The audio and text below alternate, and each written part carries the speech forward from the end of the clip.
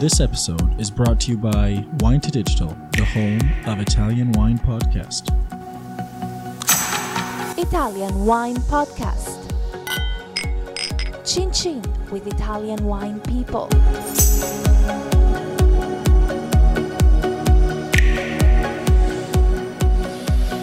Hello, this is Monty Waldin hosting another episode of the Italian Wine Podcast. Today my guest is Edoardo Falvo of the Li Veli winery in Puglia. Edoardo, welcome.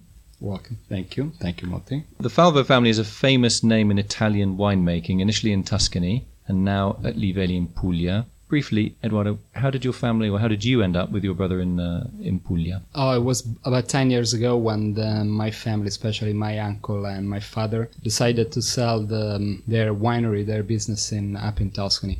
And Alfred and I, which we grew up in a wine business, we were looking to do something new. And so we saw this opportunity. Actually, Li Veli was already a property in the family portfolio, and we decided just to buy that out and start a new project in the south. See, many people have said, hang on a second, you could have bought some more land in Tuscany, you and your brother. You know, Tuscany's world famous, Puglia, completely unknown on the international market. Why would you want to buy something in Puglia? Because we felt that the market in Tuscany was a little bit saturated. For example, in Chianti Classico, you already have, I don't know, maybe 1,000 producers at that time. In Montalcino, the same, 250 or something. Montepulciano already pretty crowded. And you know, Tuscany at the time was very much on the Sangiovese, talking about indigenous varietals. And we were looking for something more dynamic, something to develop as well. And so we found in Puglia a tremendous opportunity because the wineries, actually Puglia is very big. The land from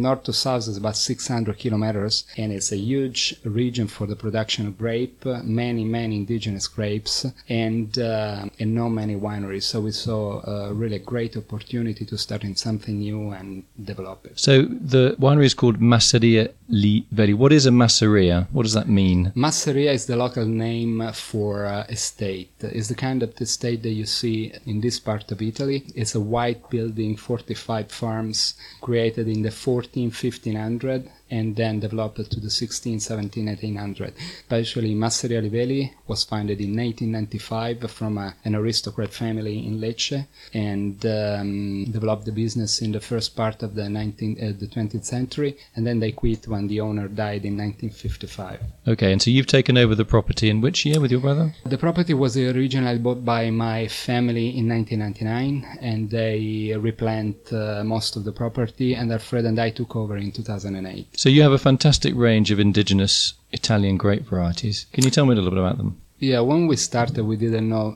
through him a lot about the region, the history, and the varietals as well. So basically, we started with Negramaro and Primitivo, that are the two main and most important varietals planted in the region. So they're for red wine, those two? For red wines. But soon we discovered some very interesting varietals like Susumaniello for reds, Adriatic, which is a sweet wine, and Verdicchio and Fiano Minutolo for the whites. So how easy is it if you're selling wines from grape varieties that not many people at that time had heard of? How difficult is that in the market? At the beginning, it was quite difficult. I remember the first year that we presented this wine was actually in Italy, and I remember most of our clients to be quite skeptical about this new project. For example, the Susumaniello and the Verdicchio, that today are the two most important wines in our portfolio and the two most successful wines. We just made a little bottling just to try. So most of our distributors were not refusing, but I remember them being very skeptical and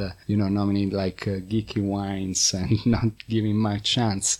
Where does Susumaniello get its name from? There are various sort of theories about it. The Susumaniello is a quite fun grape because the grape actually is a quite late grape, that picking grape. That means late ripening grape. Yeah, that the skin of the grape is quite strong. So we harvested in the first decade of October, and the bunch is very, very big. So the reason why they call it a little donkey, Susumaniello in the local dialect means little donkey. Donkey, yeah. So why is that? Oh, because the bunch is able to bring so much grape. So very high yielding. Load up the donkey. Yeah, exactly. Okay, that's just. And what about you mentioned Fiano, which is a white wine grape.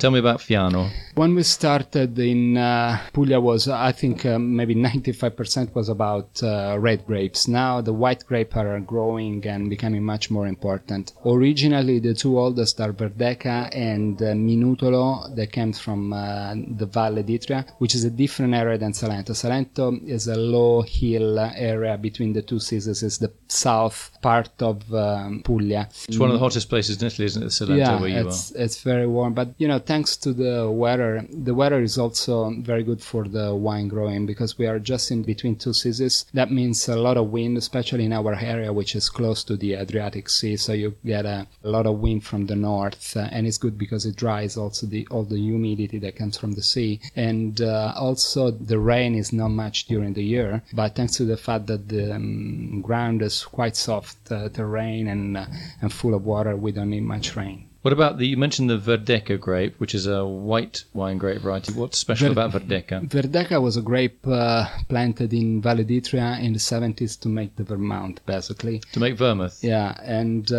we discovered in 2008, we discovered Valle d'Itria in 2008. I remember me and my brother traveling for the area, and we saw these beautiful vines, very well kept from the local growers, and we were lucky to find a good relationship with a couple of them and be able, to develop a project with them, and finally ended up with a great wine that is the Verdecca. We don't use much oak. It's just a very natural approach to the wine because it's a really brilliant wine. And for a region like Puglia, where it's all about coast, you have a lot of restaurants in the coast with fish. It was great for us to find a really very interesting local varieties for white wines. So, you mentioned the coast. Obviously, tourism, that really is taking off in Puglia now, isn't it? Yeah, it's growing. It's an industry that is growing every year. It's a quality industry. We don't have the most important part of the clientele is Italian, especially in this year because of the terrorism. They travel less, to countries like Morocco or Egypt, and so they discover Salento. So Salento is, I think, is growing like 10% every year in tourism. So when Italians come to,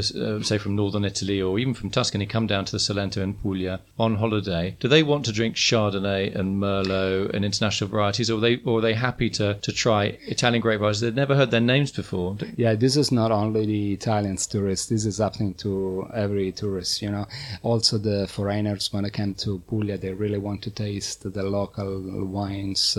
And thanks to this fact, Puglia was a market that really grew fast for us in the last 10 years. So your bet of not staying in Tuscany and coming down to Salento so kind of I don't paid want off. to say that. I can't say that definitely was a good move to look at Salento and to plan to do this project. Yeah. So when you're looking at, say, going back to Verdecca, you're working with grape growers. Obviously, you have certain standards of quality, and people that were possibly growing grapes for the vermouth industry initially would probably be trying to get as many grapes as they could out of their vineyard. How do you try and get them to rein down their yields? I think this is the only thing you have to be careful about Puglia, because as I told you, you can do really great quality wines in Puglia, but the problem that the market was oriented to big volumes because they don't bottle it, but they just bring the grape to the cooperative, so they get paid on the weight, not on the quality that they produce. So our base part of the agreement was that we pay the same amount of money no matter the quantities, but we were able to select the qualities through the year,